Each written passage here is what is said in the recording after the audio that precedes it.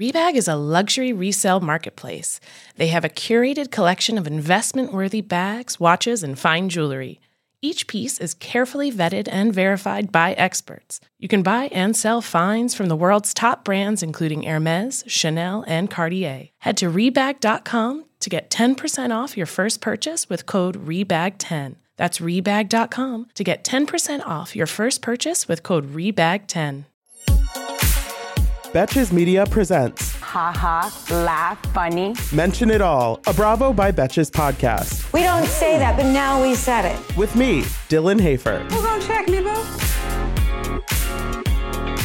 Hey everyone, welcome back to the Mention It All podcast. I am Dylan Hafer, and happy Monday. I am here with sort of a mixed bag of an episode. We've got a bunch of stuff going on. Later on in the show, I have an interview with Top Chef International All-Star contestant Dawn Burrell.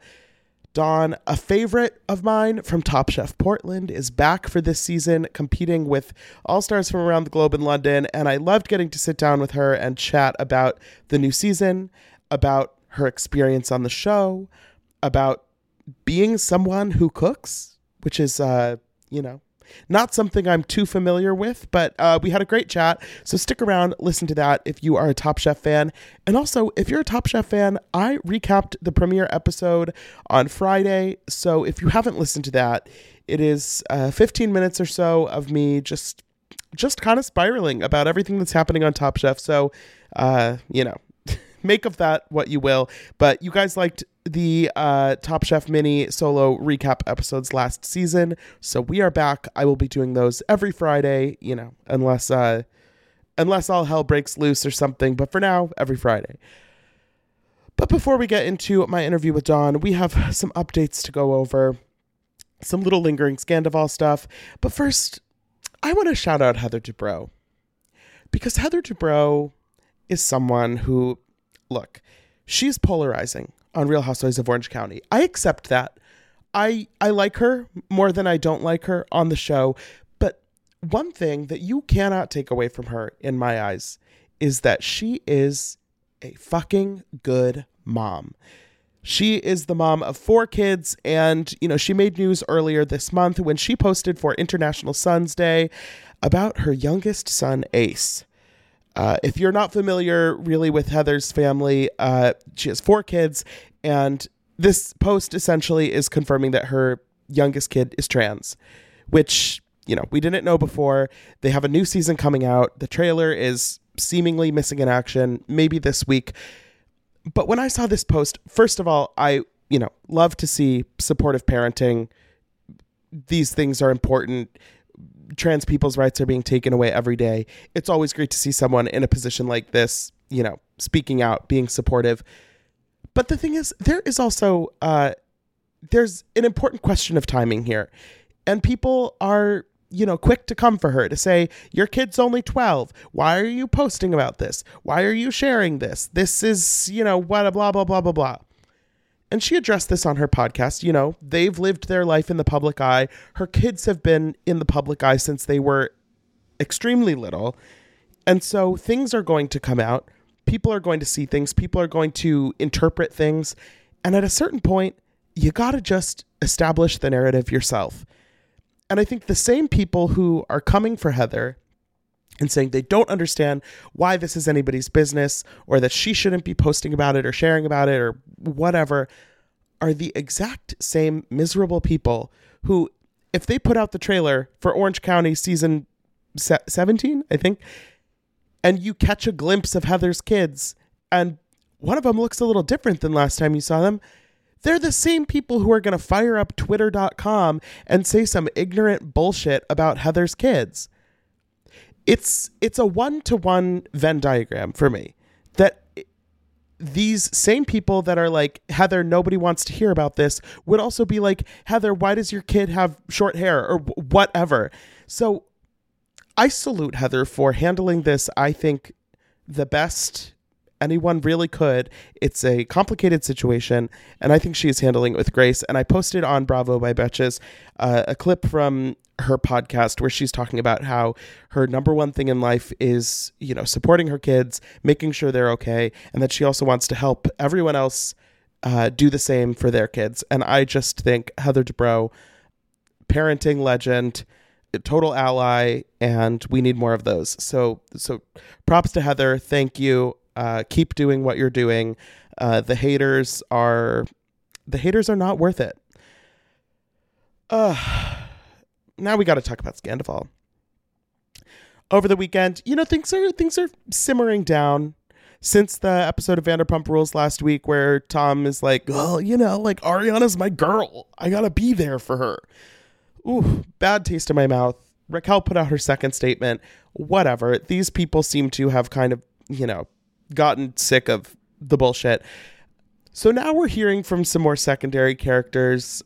Peter Madrigal, of, always being at Surrey fame. He went on the Behind the Velvet Rope podcast to talk about the Scandoval because, why not? If everybody else can get on their own podcast, why can't he go on somebody else's? And he said that he saw signs that something was going on between Tom and Raquel, but he chose to ignore those signs because he didn't think that Sandoval was capable of that. And, he didn't believe it. He didn't think it was real. He thought his eyes were deceiving him. He also declined to get into details of what it actually meant when he said he saw signs. Like, did you see them kiss? Did you see them holding hands? Did you see them sharing a flirtatious glance? Like, Peter. The thing about Peter is that he has been in this general orbit for so many years, yet has never actually elevated to the level of being involved in the game. He doesn't, he attends every game, but he's never on the field. He's been sitting on the bench for a fucking decade. And my guy, if you are going to go on a podcast to talk about Scandoval, and your whole point of interest is, hey, I was in the room where it happens. I was in the team locker room. They didn't give me a uniform yet, but I was there, right? Babe, the only reason I would be listening to that podcast episode is for you to spill the tea. So for him to say, I saw things that made me wonder. I'm not going to tell you what those things were, but I was wondering. Like, babe, that is the only reason I'm listening. What were the signs? Be specific. Why do you think we care about you? We don't really. All love to Peter or whatever, but he did say that he was disappointed in Tom Sandoval. Of Raquel, though, this is a direct quote. He said, I thought she was a good person, but then again, I hardly knew her. Ooh. Yeah, I mean, Raquel really seems to be the one kind of on the losing end here, just because I feel like this situation is just illustrating that Raquel is not anyone in this group's number one person. With Tom Sandoval, is the general public going to be on his side? No, certainly not. Are the women in the group going to give him the time of day? I hope not. But he still has Schwartz. They're still in business together. Honestly, Lisa is not even being that harsh on him. Things are going to be okay for Tom Sandoval. It might not be pleasant, but he's fine. He's going to stick around. He still has the restaurants, whatever. Raquel, it's like, okay, so unless she stays with Sandoval, that's a separate thing. But it's like, Ariana's never going to give her the time of day again. Katie hates her. Lala hates her. Sheena allegedly maybe punched her. We don't know. But either way, she should hate her. Kristen Doty came back on the show because she hates her. James doesn't like her.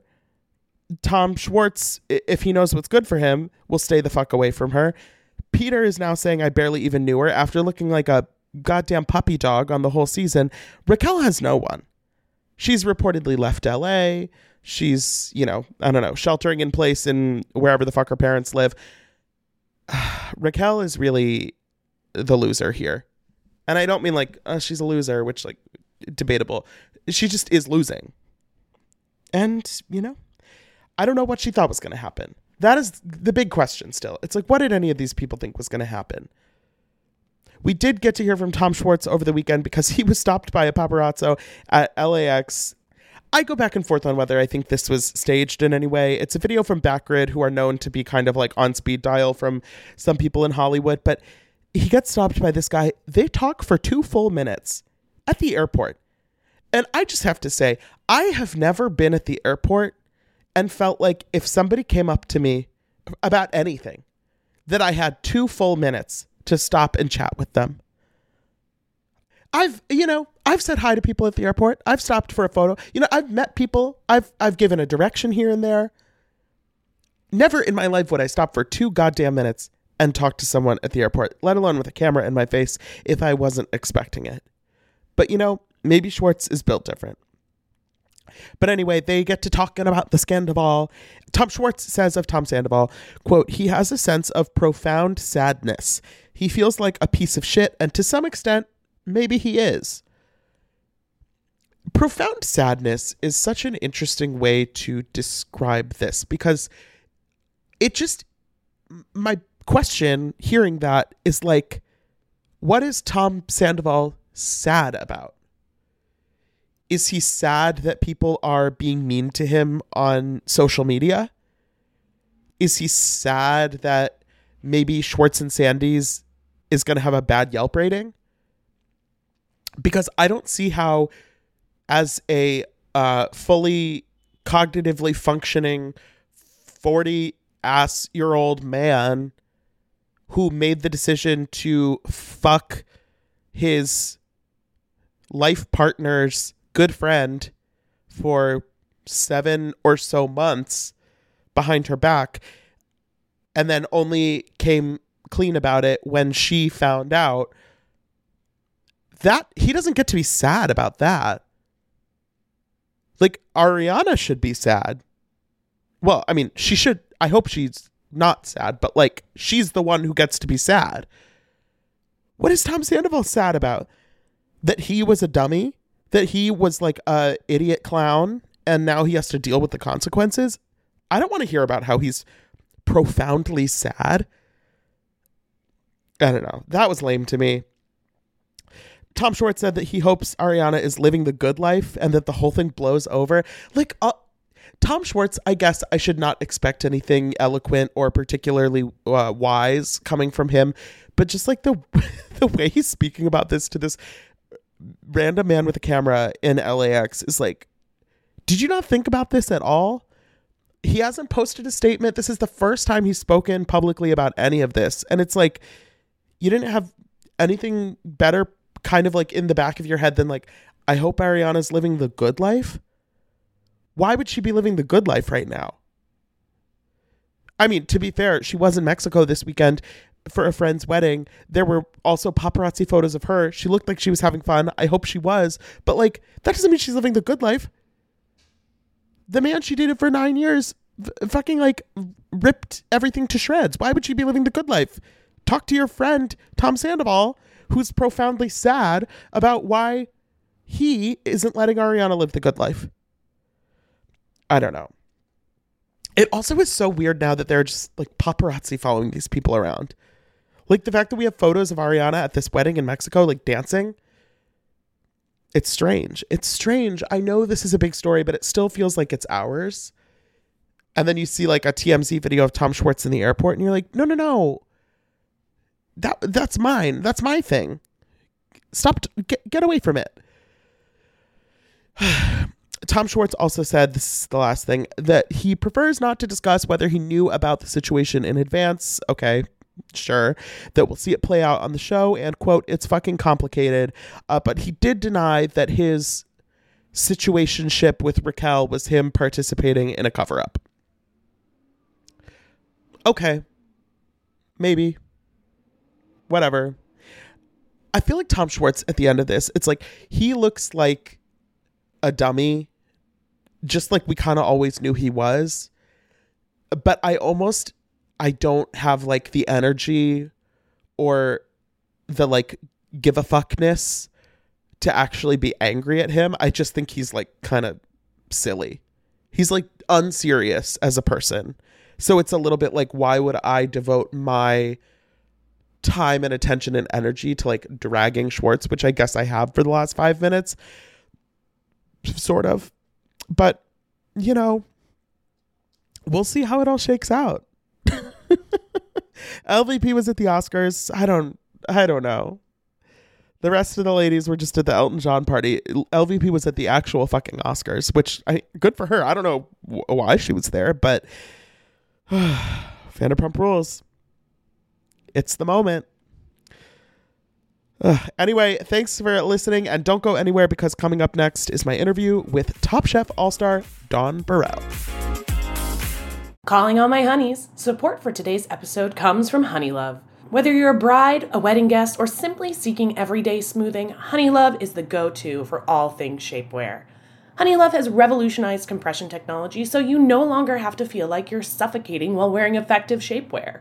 For a limited time, you can get Honeylove on sale. Get 20% off your entire order with our exclusive link, honeylove.com/MIA. Support our show and check them out at honeylove.com/MIA. When talking about shapewear, Honeylove's best-selling Superpower Short is the go-to. It has targeted compression technology that distinguishes between areas you want more support and areas where you need less compression. Their Signature X targets and sculpts your midsection without squeezing your natural curves. It's designed to work with your body, not against it. The Superpower Short is helping ladies everywhere sculpt and smooth from stomach to thigh by offering just the perfect amount of compression. You won't have to worry about it rolling down, which is unheard of in shapewear, thanks to flexible boning that's hidden in the side seams. This piece is also a booty lifter. Boost bands on the back and thigh give your bottom an amazing shape. Treat yourself to the best bras and shapewear on the market and save 20% off at honeylove.com/MIA. Use our exclusive link to get 20% off honeylove.com/MIA. After you purchase, they'll ask you where you heard about them. Please support our show and tell them we sent you. Move with confidence, thanks to Honeylove. Hey, I'm Andy Mitchell, a New York Times bestselling author. And I'm Sabrina Kohlberg, a morning television producer. We're moms of toddlers and best friends of 20 years. And we both love to talk about being parents, yes, but also pop culture. So we're combining our two interests by talking to celebrities, writers, and fellow scholars of TV and movies. Cinema, really. About what we all can learn from the fictional moms we love to watch. From ABC Audio and Good Morning America, Pop Culture Moms is out now wherever you listen to podcasts. Hey everyone, welcome back. I am now happy to be joined by Dawn Burrell. Hi Dawn, how are you? Hey, what's happening? How are you? I am good. I'm excited to chat with you today. You, of course, were a finalist on Top Chef Portland a couple years ago, and now you are a global all-star. How does that feel? That's crazy that you say it that way. It feels exciting. More exciting when you say it like that, in fact. Wow. I loved your season of Top Chef in Portland so much, and I was excited to hear that you would be back. What was it like returning for a second time, and obviously on such a different stage, going abroad, being with chefs from all over the world? It was wow. I mean, it was definitely a different beast. It was different for a number of ways because we're in London and, and then the competitors came from like completely different backgrounds and cultures. So that made it like really, really interesting.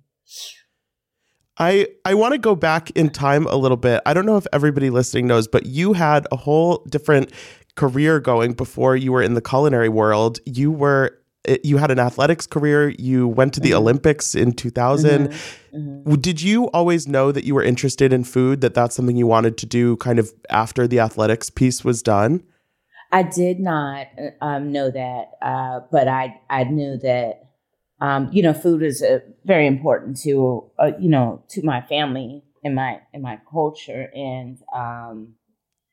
And I always look forward to eating with my family and look forward to what my aunts and my grandmother would make. And I just knew how important it was to me. And it wasn't until I stopped competing professionally that I was able to kind of hone skills, some cooking skills, and delve deeper into that interest. So when did you how quickly did you become really serious about it? Because obviously on Top Chef, everybody's competing at the high level. It's a lot more than just, I like to cook. For sure. No, well, yeah. So exactly that. So I noticed that my interest lied in food as I was competing, but I had no idea I wanted to cook professionally until after I retired. And and so I went to culinary school. After I, kind of, silenced like my athletic desires, I was able to better understand what other things I like to do, because that's for me, being a professional athlete was all consuming. And so, everything that I did in life was geared toward that. And so there was not a lot of time to devote to other outside interests, only aside from meeting my need, which was to eat. I didn't really delve deeply into it until after my career ended. Top Chef always is so exciting to me because it has that competition aspect, but everybody there is such an expert working at such a high level. It seems like a natural fit to kind of channel that competitive energy of being an athlete into something like food. Well, certainly, but I think that the comparisons lie more on what it takes to perform on a high level or compete at that level, which is the diligence, discipline, and determination to hone your skills and learn what you need to learn to be excellent. These are things that parallel well with the two positions. When you did Top Chef for the first time, it was in the middle of the pandemic. I thought they did a great job of kind of crafting that season around those parameters with the pandemic. How did that process work for you getting onto the show the first time? It had always been a dream of mine to be on the show, so I would always check periodically the Bravo website to see if they're Top Chef is casting, that type of thing. But that year, I was contacted, and I was really excited to do that, to be a part of the process, and I was thought of in that way to reapply. Yeah, I mean, there have been so many talented people on the show, so I imagine it's a goal for a lot of people working in the culinary world. So that does seem super exciting to get reached out to. Yeah, it was really exciting. Did you feel like with Top Chef, the challenges are so widely variable? There's so many different things. Is there a way to prepare for the show aside from just your regular skills that you already have, that you've worked on? I would say no. There's no way really to do that. I mean, you can create your own challenges and try to promote that that scenario where, anything can happen. You have to be ready for anything. You can practice for that. But no, not that I can think of. I think that, and that's the reason why I tell people that it's one of the hardest things I've ever done, even harder than being an Olympian, because, my process for training as an athlete was to regimented and progressive. So, each week built on the last week, doing the same thing, becoming an expert at that one thing. But, and then knowing that the challenge would be to exercise these things that you've been working on, for these past few years and bring it all together. And the goal will be an excellent jump. Well, in Top Chef, you don't know what's happening. You don't know how to train for it. So the only training that you could have had was your past experiences in kitchens and working diligently with people and learning your disciplines and being comfortable in your skin and knowing your style. That's the only way that you can really prepare yourself. Right. If Tom comes in and tells you to use an ingredient you've never seen before, there's no way to prepare for that. Exactly. What do you do with that? You know? And not to mention, I mean, the timing on Top Chef is always such a fraught thing, and I know that you in particular have had your struggles with the timing. I mean, just as a viewer, I can't imagine. Yeah, I mean, you know, my major issue. First of all, I've never been, excellent at time and time management. It's something I work diligently toward every day. But the issue was not necessarily that as a Top Chef contestant. It was more about editing for me. I just, had to learn how to edit myself better, learn to reduce the amount of touches on the plate, learn when the idea or the adage that less is more is truly valid, And so I've had to train myself in that way to become better at the things you see reflected on TV. I mean, obviously you can't be putting something super basic out on the plate, but at the end of the day, also there is that balance. Yeah, you have to find the balance, and and there was that. I mean, I think that if I left Top Chef with nothing else, I learned how to edit myself, and I learned and I received some very good advice from some former contestants that just told me that to be confident. They told me to be confident in my style and to edit myself so that I can get everything on the plate, and less is more. And they were right. This episode is brought to you by Paramount Plus. Get in, loser! Mean Girls is now streaming on Paramount Plus. Join Katie Heron as she meets the plastics in Tina Fey's new twist on the modern classic. Get ready for more of the rumors, backstabbing, and jokes you loved from the original movie with some fetch surprises. Rated PG-13. Wear pink and head to ParamountPlus.com to try it free. Now streaming only on Disney Plus. My name is Taylor. Welcome to the Eras Tour. Experience Taylor Swift's record-breaking Eras Tour. Does anyone here know the lyrics? Taylor Swift The Eras Tour, Taylor's version, with 4 additional acoustic songs. Now streaming only on Disney Plus. So your season, the first time around, was in Portland, and then the next season after that was in Houston, where you're based. Was there any part of you that was like, oh, I wish I had been on the Houston season? Oh, there were all the parts of me that wished that.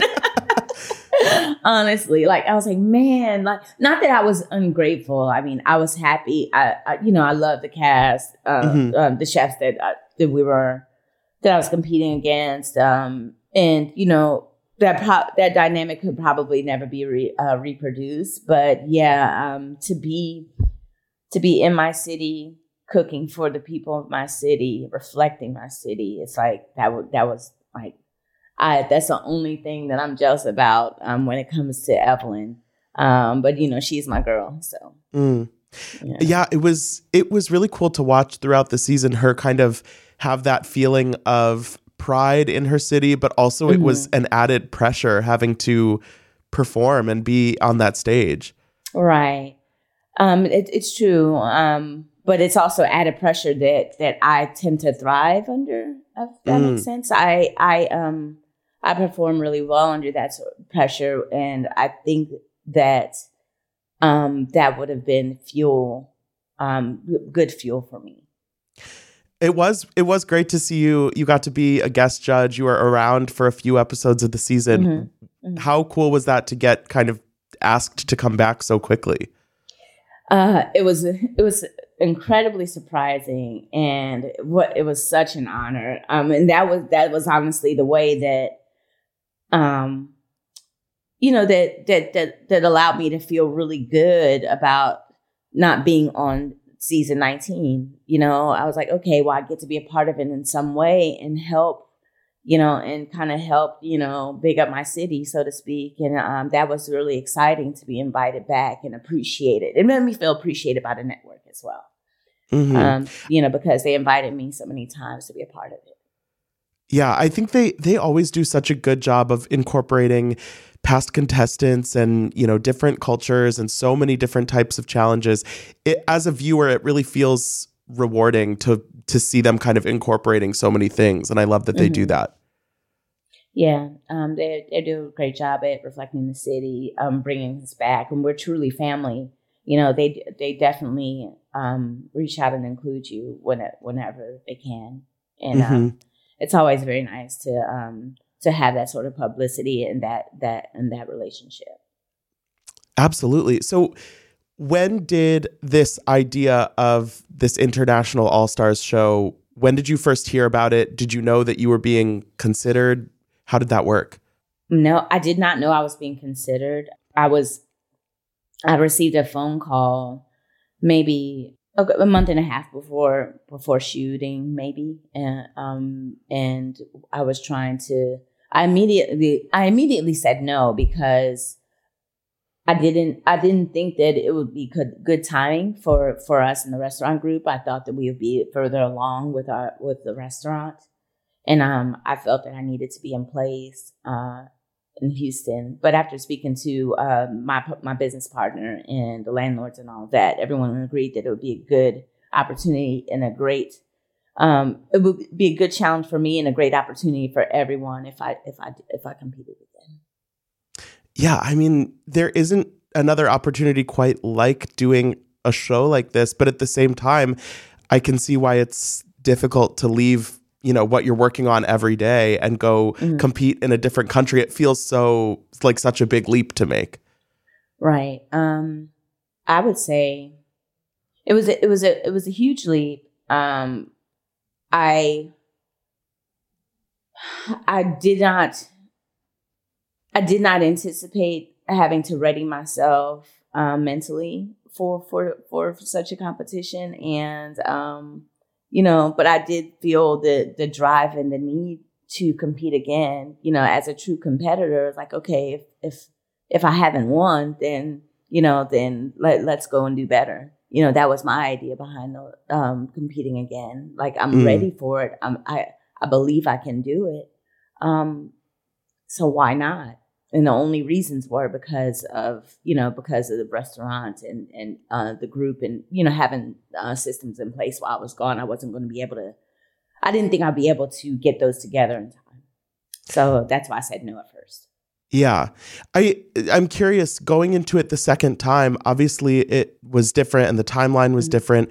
Do you feel like you had a different mindset approaching the competition than your first time around? I think so. I think I had a different mindset. I don't think that there was any less pressure that I felt. But because I know the weight, I have a clear understanding of what the weight of the competition is, right? I just was I think maybe my resilience, I don't know, maybe mentally I was in a different place, but I don't know. I think I definitely felt a little bit different, but I can't say if it was negative or positive.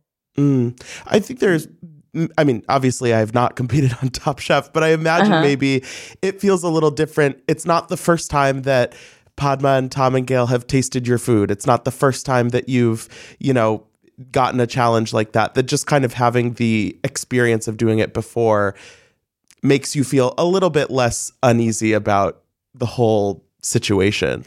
Yeah, from the perspective of being familiar with what I'm getting into, yes. But there's no, again, it's a new game because it's a new city, right? And so the challenges will be different, and I can't really set any expectations of what they might be or how they might play out, or what the details of each competition would be. Like, I don't know. So the pressure for me was the same.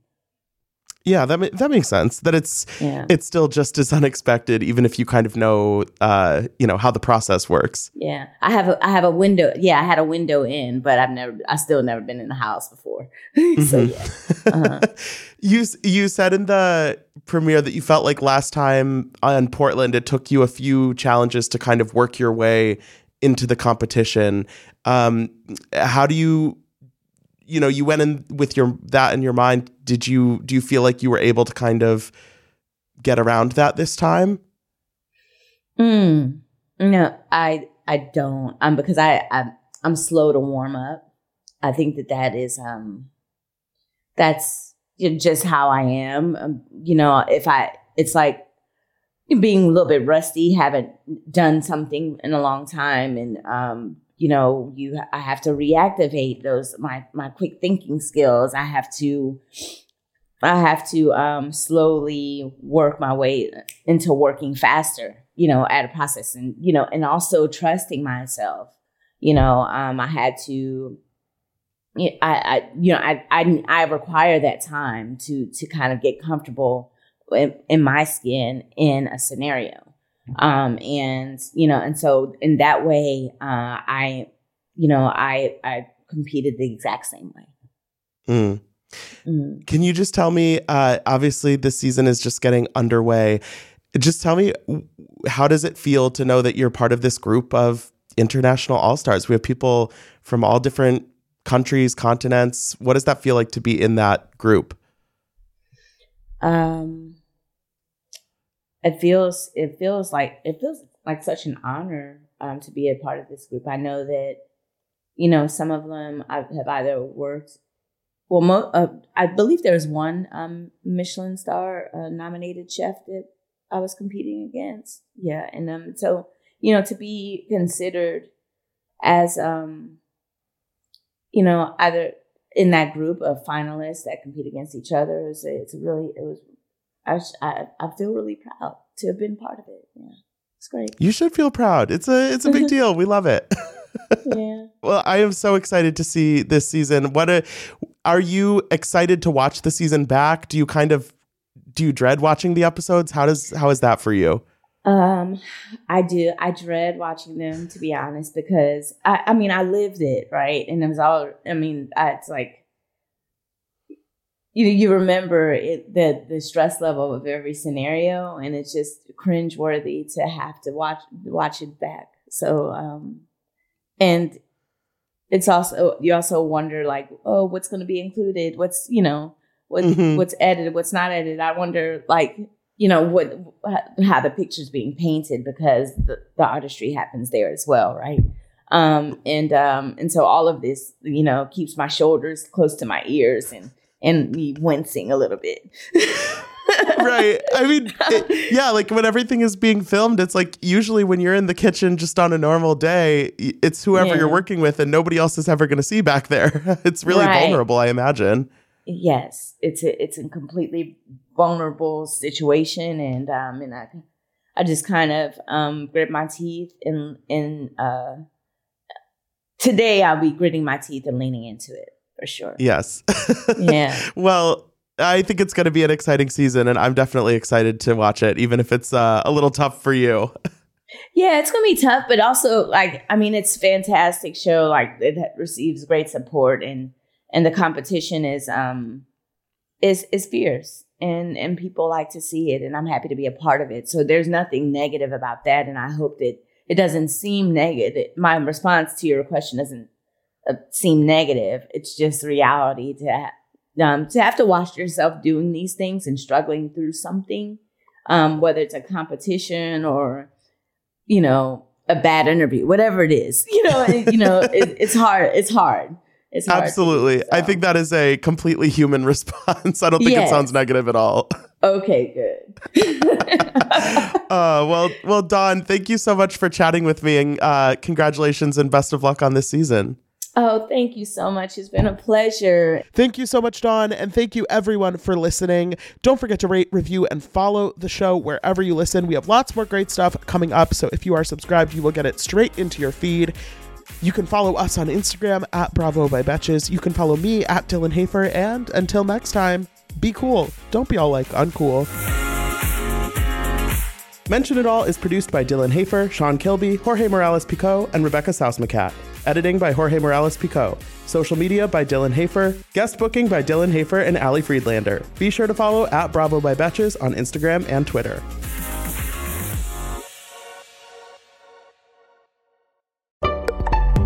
Betches.